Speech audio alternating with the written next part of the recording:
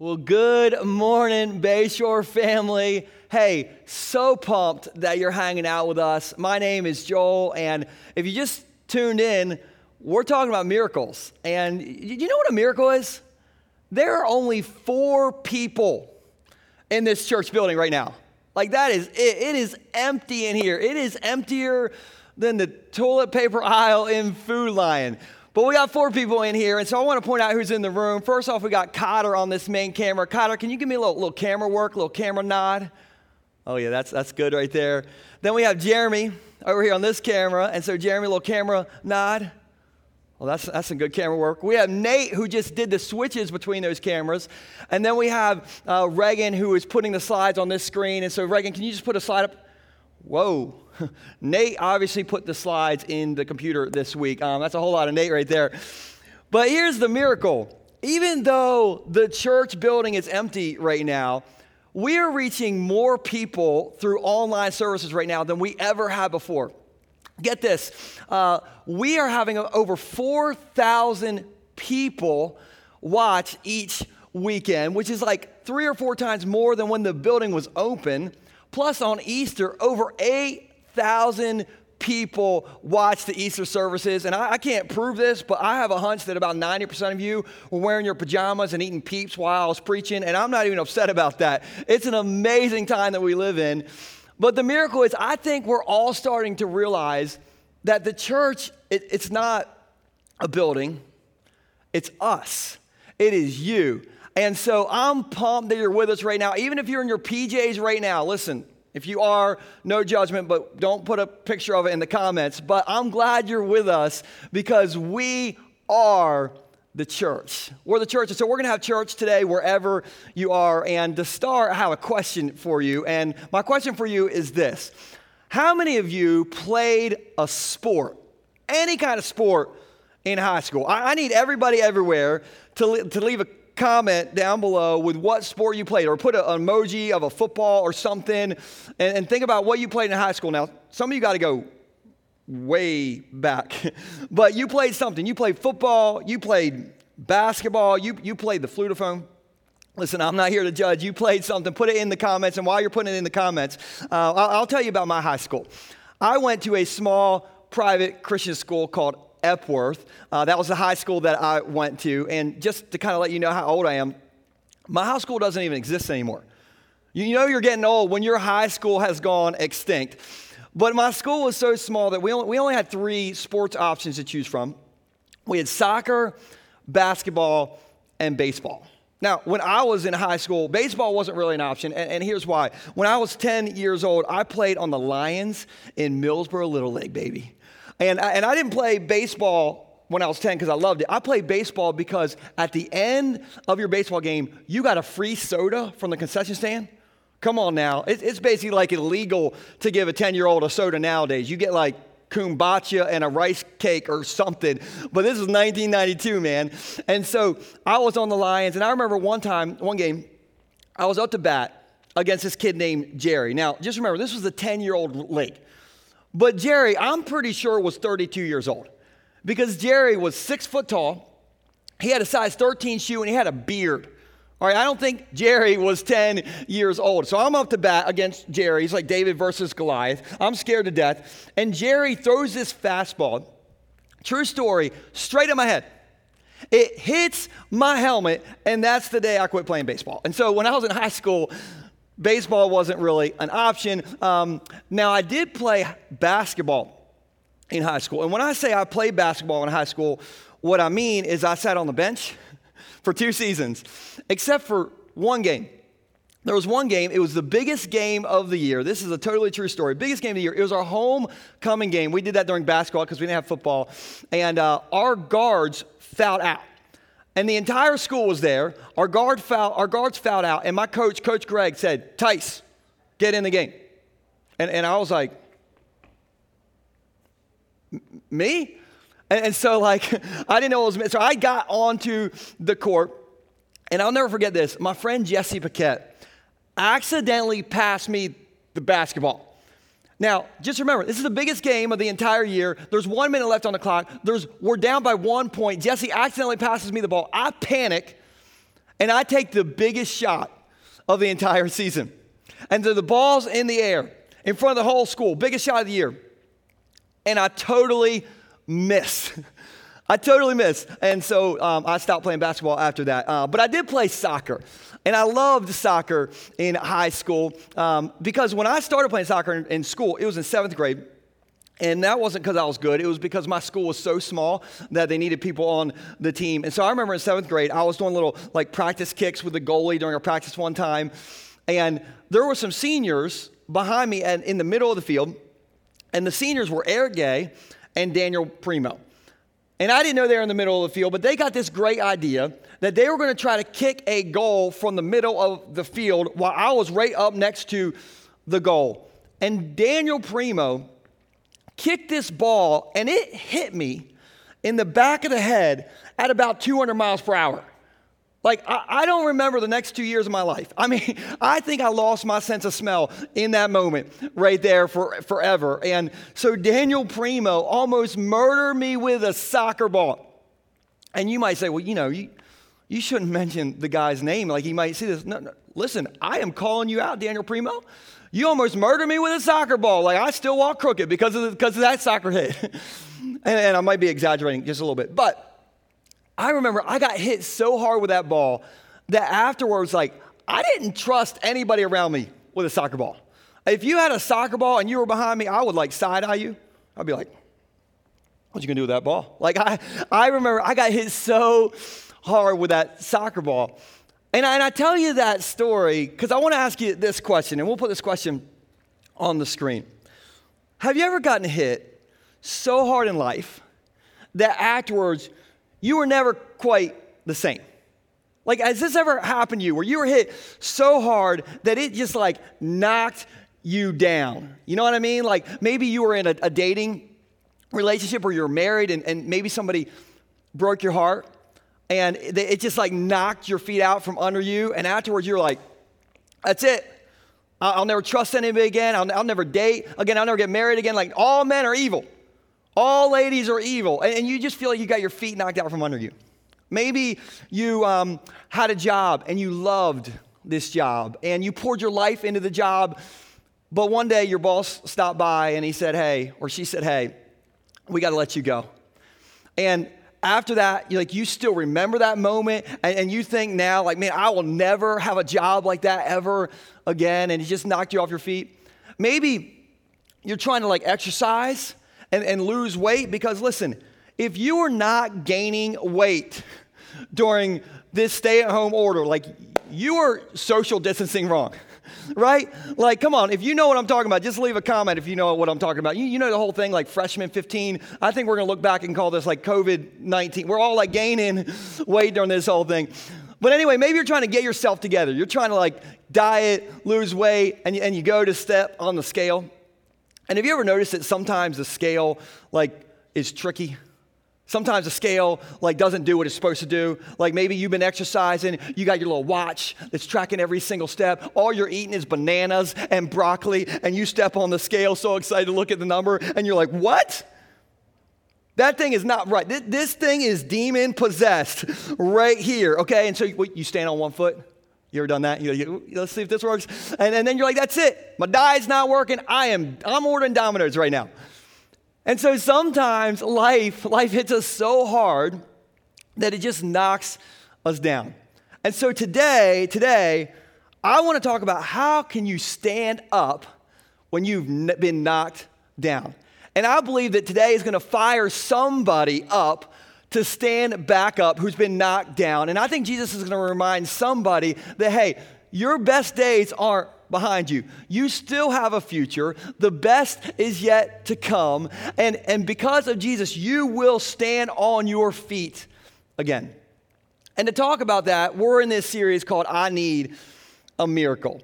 And all we're doing in this series is we're looking at a book that one of Jesus' best friends, John, wrote. And in John, he famously recorded 7 miracles that Jesus did. And so today we're on miracle number 3. And to set this story up, Jesus is in Jerusalem. And it's in the middle of a festival, and so all kinds of people are in Jerusalem, okay? It is packed out. They are not social distancing. Everybody's in Jerusalem. Most of the religious leaders are at the temple, but Jesus decides to go to this pool instead. And talking about being knocked down, the people at this pool had literally been knocked down off their feet because many of them were crippled. And they were at this pool because they thought every once in a while an angel would stir up the water and the bubbles would come up. And they thought, if I could just get in that water, I will get to be on my feet again. I will get my miracle. And so that's where we pick up. It's in John chapter 5, starting in verse 3. We'll put this on the screen. It says this: crowds of sick people, blind, lame, or paralyzed, lay on the porches around the pool. One of the men lying there had been sick for 38 years. Guys, that's longer than I have been alive, that he has been knocked down. 38 years he's been sick. And when Jesus saw him and knew he had been ill for a long time, and I just got to pause there. Because listen, Jesus saw this guy and he knew him. And if you read on, you're going to see that Jesus saw him, knew him, and had compassion on him. And maybe you're watching this right now and you're down, or you're depressed, or you've been diagnosed with something, and you're thinking like, I don't think Jesus even knows what's going on in my life. Like, I don't even think he even cares. I just want to point out that Jesus saw this guy, and he knows what he's going through, and he has compassion on him. And so I just want to remind you that Jesus sees you, he knows you, and he has compassion on you, whatever's going on in your life. And so he sees this guy, he knows him, and then he asked him a question. He asked him, would you like to get well? Now, when I was in in elementary school, my teacher used to always say, like, Joel, there are no dumb questions. But this question seems like there's a pretty obvious answer to it, right? Like, Jesus is like, would you like to get well? Has anybody ever asked you an obvious question before? Like the answer is obvious? The other day, my dad called me, and he's like, hey, Joel, me and your mom are at the Dairy Queen. Do you want some ice cream? Do people say no to that? Yes, I want some ice cream. Dad, I want a medium Reese Cup Blizzard, all right? Because if you order anything other than that at the Dairy Queen, I'm not sure that I can trust you, okay? And so the answer was obvious. And in this question, like asking a guy who's been paralyzed for 38 years, like, do you want to get well? Like, that's like walking into a hospital and saying, hey, do you want to get better, or you just kind of want to hang out in here? The answer is obvious. And so I think the question that Jesus is asking isn't, would you like to get well? Because, of course this guy does. I think the bigger question that Jesus is asking is this question that we'll put on the screen. Do you believe that I have the authority to get you back on your feet again? That's what I think Jesus is asking this guy. Do you believe that I have the authority to get you back on your feet again? And that's the question behind the question. And this question reminds us that no matter what happens in our life, Jesus is bigger than our biggest problems. He is in charge of whatever feels like it's in charge of you. He is large and in charge. He sees you and he knows you, and he can do a miracle and help us get back on our feet again. So I think that's the question behind the question. And so I want to talk to you about, if you need a miracle today, what do you do? Got two ideas. If you're taking notes, here's the first one we'll throw on the screen. The first thing you got to do is believe that Jesus is greater than what knocked you off your feet. Believe that Jesus is greater than what knocked you off your feet. So I got a question for everybody, everywhere. I need you to answer this in your living room or wherever you are. How many of you know someone who is stubborn? Come on, don't be stubborn. Raise your hand if you know somebody who's stubborn. Wow, I see all kinds of hands. Just kidding, I can't see you at all, but I know you raised your hand. Now I want you to keep your hand up if the person you rose your hand about who's stubborn, you're sitting next to. We're going to go ahead and offer marriage counseling via teleconference tonight at 6 p.m. So, no, but let me just settle this debate. Men, we are way more stubborn than all the ladies. And I'll prove it. I saw this picture on the internet this week. We'll throw it up on the screen here. It's a billboard, and it says, this year, thousands of men will die from stubbornness. And a man spray painted, no, we won't. Look, we may be stubborn men, but at least we're funny. Okay, that is hilarious to me right there. And so, man, we're a little bit stubborn. I feel like I'm the stubborn king. Example of that, a few weeks ago, my wife, Stacy, she said to me, she's like, hey, honey, we are going to clean up your dad's mulch beds. Every married man knows about that, we, all right? And I'm like, oh, I didn't know we were going to do that. And so she's like, yeah, we're going to do that. And so in my mind, I thought we were going to, pull the weeds in his mulch bed. Okay, no. We get out there, and Stacey's like, first off, we're going to weed your dad's mulch beds. Number two, we're going to dig up every flower, every shrub, every bush, and every tree in your dad's mulch bed. Guys, my dad's bushes and everything he planted, they're 20 years old. I had no idea we're out there with chainsaws and axes and shovels. I'm pretty sure we got a crane out there. My dad, I think, had a sequoia in one point of his mulch bed. It was crazy. So we're out there, and me and my wife are trying to dig up one of these beach grasses that my dad had, and we get it dug up, but the root ball on that thing it's like this. And we can barely even move it. And my wife, Stacy, says to me, she's like, honey, I bet you that you can't lift that up by yourself and put it in the wheelbarrow. Now, every man knows what she's doing there. That is called a wife trick, okay? She's trying to get me to do it by myself, but every man knows how I reacted. She told me I couldn't do it. I was like, back up, baby. Just move on over. I got this. You just look at my humongous muscles as I do this. And so I lifted, I went down, I picked up this beach grass by myself and got it in the wheelbarrow. All by myself. Come on, man. I did that because I'm stubborn, and I may or may not have been taking Advil every day since, but I picked it up, man. And so a lot of us are stubborn. Just say an amen wherever you're at if you're stubborn. I have a hunch that many of you didn't say it, and that's just proof that you're stubborn. Look, we're stubborn.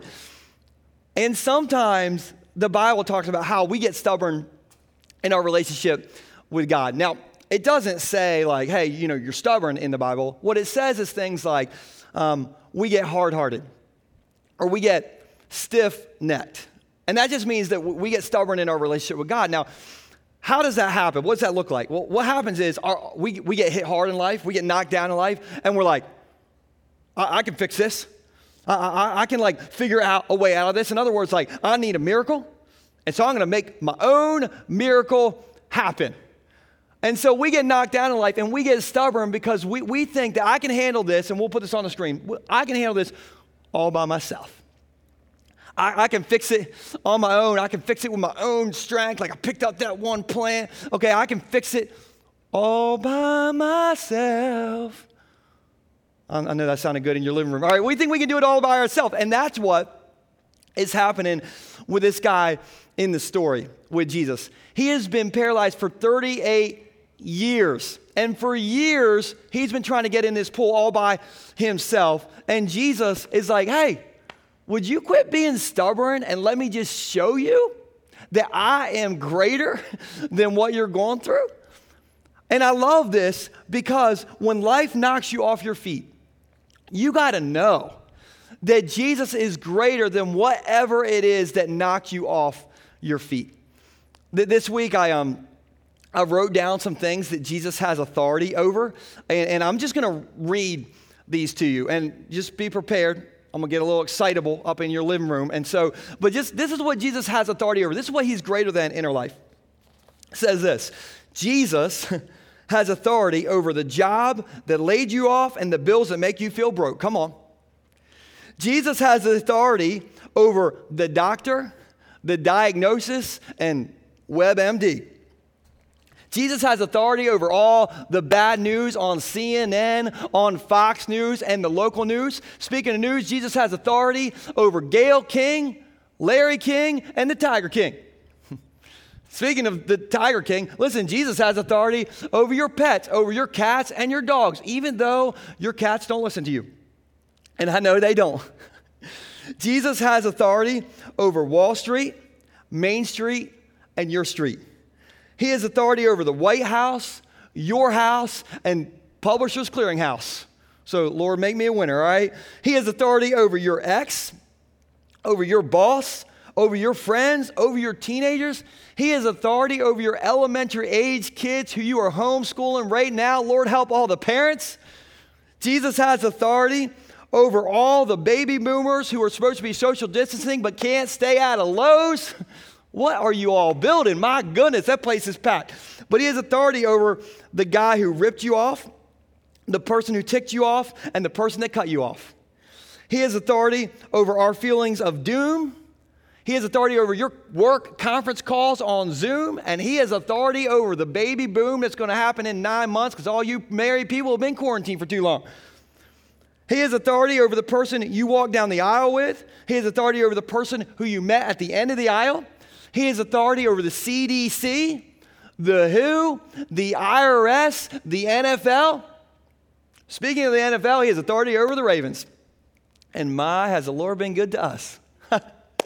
He has authority over the Buccaneers, who somehow got Tom Brady down there, and then last week somehow got Rob Gronkowski to come out of retirement. What is happening down in Tampa Bay? I don't know.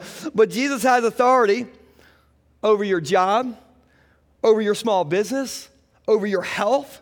He has authority over your kids who are making bad choices. He has authority over the person who you love but you can't fix. He has authority over that addiction that you can't seem to beat. He has authority over your loneliness, your awkwardness, and the fact that there seems like there's no good people to date. He has authority over the stock market, the farmer's market, and the dating market. He has authority over our economy, your economy. He has authority over our future and your future. He has authority over this virus. Listen, the Bible says that the earth is the Lord's and everything in it, which means he has authority over all things. And so you can just believe that God is greater than your greatest problem right now. Come on, you should be getting excited in your living room because Jesus has the authority. And so the first step when you need a miracle is remember that Jesus is bigger than whatever knocked you off your feet. Here's a second and final thing when you need a miracle in your life. The second thing you need is you got to stand up in faith. You got to stand up in faith. Now, if you live in Delaware, we're 6 weeks into our stay-at-home orders. So for 6 weeks, we've basically had to stay at home unless it's a super important thing and it's something you're allowed to leave the house for. And for the most part, a lot of us are doing that, which is such a good thing to do. But do you know what's crazy? Even though we are all doing stay-at-home orders right now, have you noticed that you can pretty much get whatever you need at home on this? I mean, if you have a credit card and a phone, you can live pretty large during these stay-at-home orders. And I think there's kind of like 3 main apps that have gotten us through our stay-at-home orders when you need something. And we'll just put each of these on the screen and talk about them. First off is this app right here. It's the Amazon app. Come on, Amazon. Who's been shopping on Amazon? I know my wife has. Look, I think for 2 weeks straight, there's been an Amazon box at the door every single day. I'm on a first name basis with the UPS driver. Okay, we are getting our retail therapy on in our house. And what's crazy about Amazon is you don't even have to get up off the couch if you need something. You just open up the app. Now, speaking of couches, here's something else that a lot of us are doing on our couch. We're on this app right here, the Netflix app. Come on, I know you've been watching Netflix. I've been watching so much Netflix that I ran out. I got to the end. I finished Netflix, you guys. And so nothing means you watch Netflix more than when the message pops up that says, "Are you still watching?" You know you're watching too much Netflix when the message pops up, "Are you still watching?" It's like Netflix is looking in your house like, "Hello? Are you alive in there?" And you're just on Netflix. And man, we love Netflix. And so that's helped us. And you don't even have to get up off your couch. You can just get on the Netflix app and watch a show. And then, if you need some food, you can get to this app right here, Domino's. I feel all sorts of judgment coming through the TV right now, okay, towards me. Listen, did you know that you can tweet a pizza slice emoji to Domino's and you can get a pizza to show up at your door from Domino's if you set that up? I mean, this is an amazing time to be alive. You don't even have to get up off your couch or turn off Netflix. You can get whatever you need without even standing up. And I tell you that because what's crazy is even during a global pandemic, we are so programmed to think if I need something, I can get whatever I need, and we'll put this on the screen, on my own. I don't even have to stand up on the couch. I just got to get out the app. And if you think about this story with the paralyzed man and Jesus at the pool, this guy had been paralyzed for 38 years, and for years we can speculate, he's been trying to get in that pool on his own. And finally, he says this in John chapter 5, verse 7. He says, I can't, sir. That's what he said to Jesus. He said, I can't do it. I've been trying to get in there on my own. I can't get there on my own, the sick man said, for I have no one to put me into the pool when the water bubbles up. Someone else always gets there ahead of me. And what's kind of going on here is everyone believed that every once in a while an angel would stir up the water and bubbles would come up. And everyone around this pool thought the first person that got in the pool got the healing. And so every time bubbles showed up, it was like the amazing race to get in this pool. And this guy is like, I can't get there on my own. And the moment he surrenders and say, I can't do it, Jesus told him this in verse 8, stand up. Which is a weird thing to tell a paralyzed guy to stand up, but he says, stand up, pick up your mat, and walk. Instantly, the man was healed. He rolled up his sleeping mat and began walking.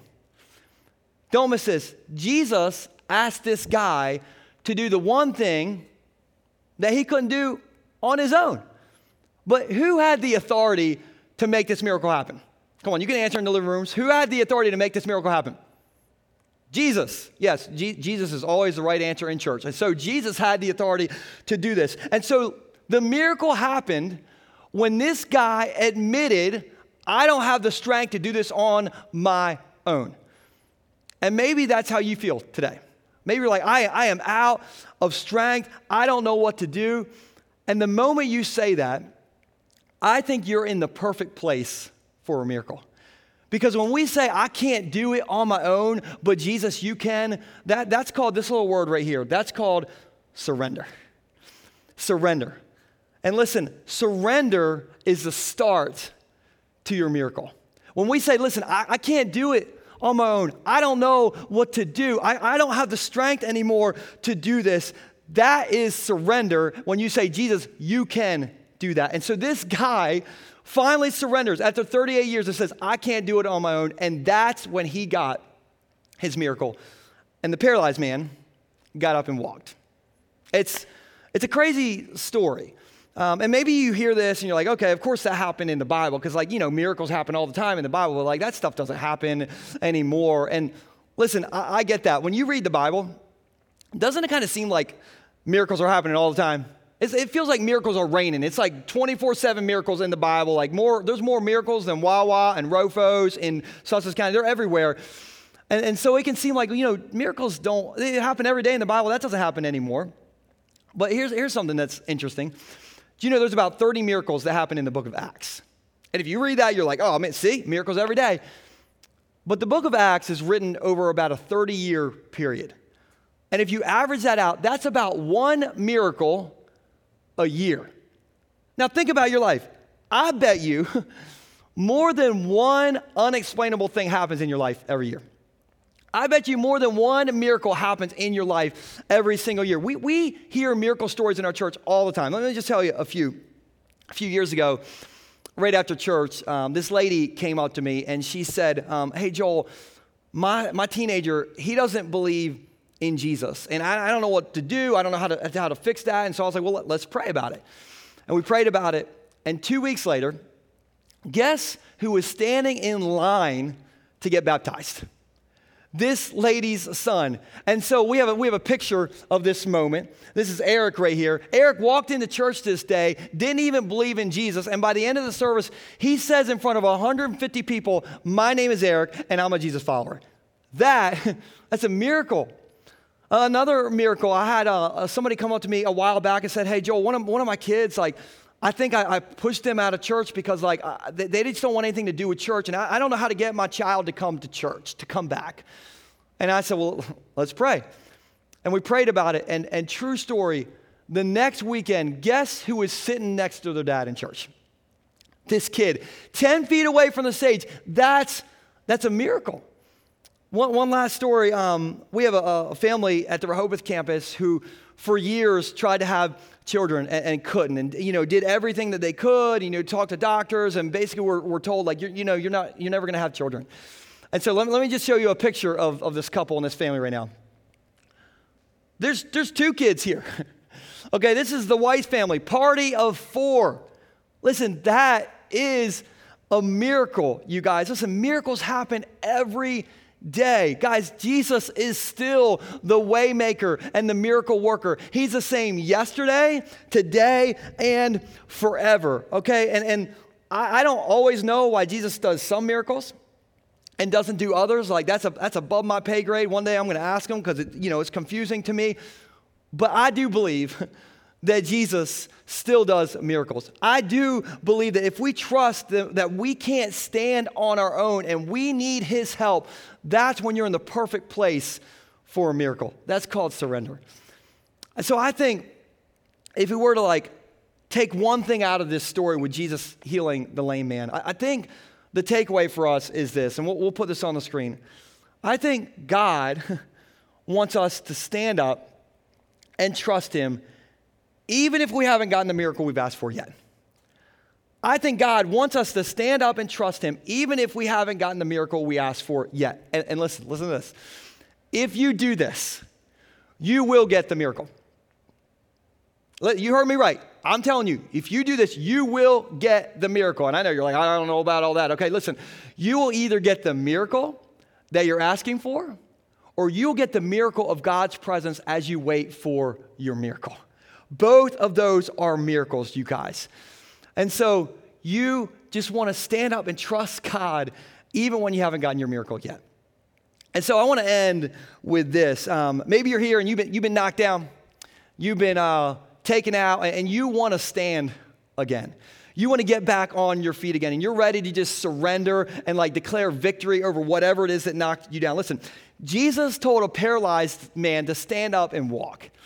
And I just want to help some of you right now, where you're at, to just stand up and walk into your future. And so what I'm going to do is I'm going to just read some different situations.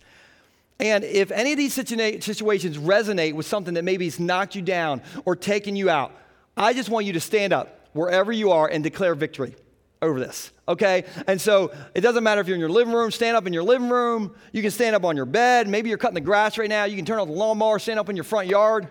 And yeah, your neighbors may look at you like you're weird, but they're weird too. So it's all good. But I'm going to read some things.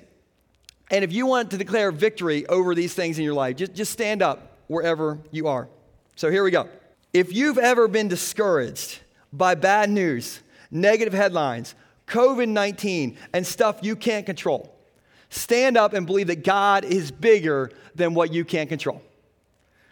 If you've been knocked down by negative voices in your head that say, you will never be enough, you're no good, you'll never be pretty enough, you'll never be popular enough, you'll never be successful enough, I want you to stand up and declare that God's voice is greater than any other voice.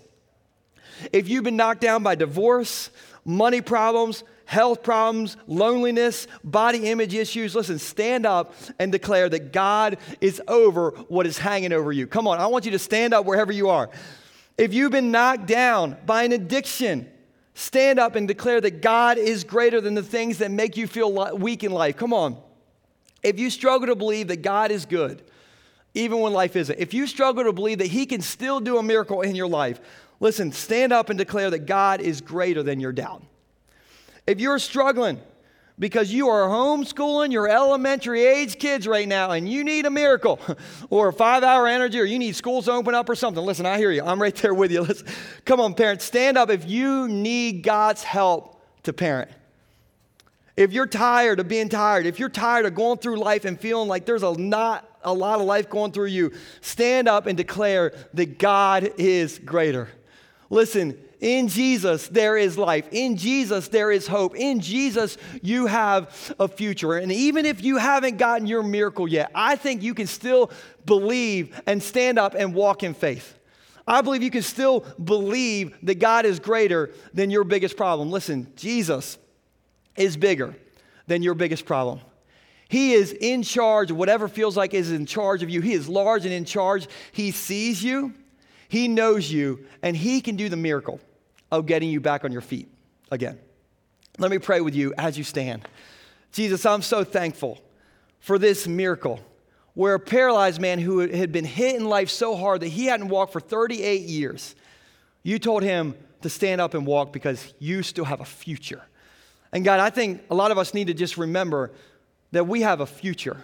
And we can ask for miracles because you're still the God of miracles. And we can just trust that you're going to do that miracle in our life. But at the same time, we can trust that even if you don't do that miracle, your presence while we walk with what knocked us down, that is a miracle. And so, God, I just pray that you'll just declare victory in our lives over these things that have just taken us down and help them to no longer take us down and help us to walk in freedom with you. In Jesus' name, amen.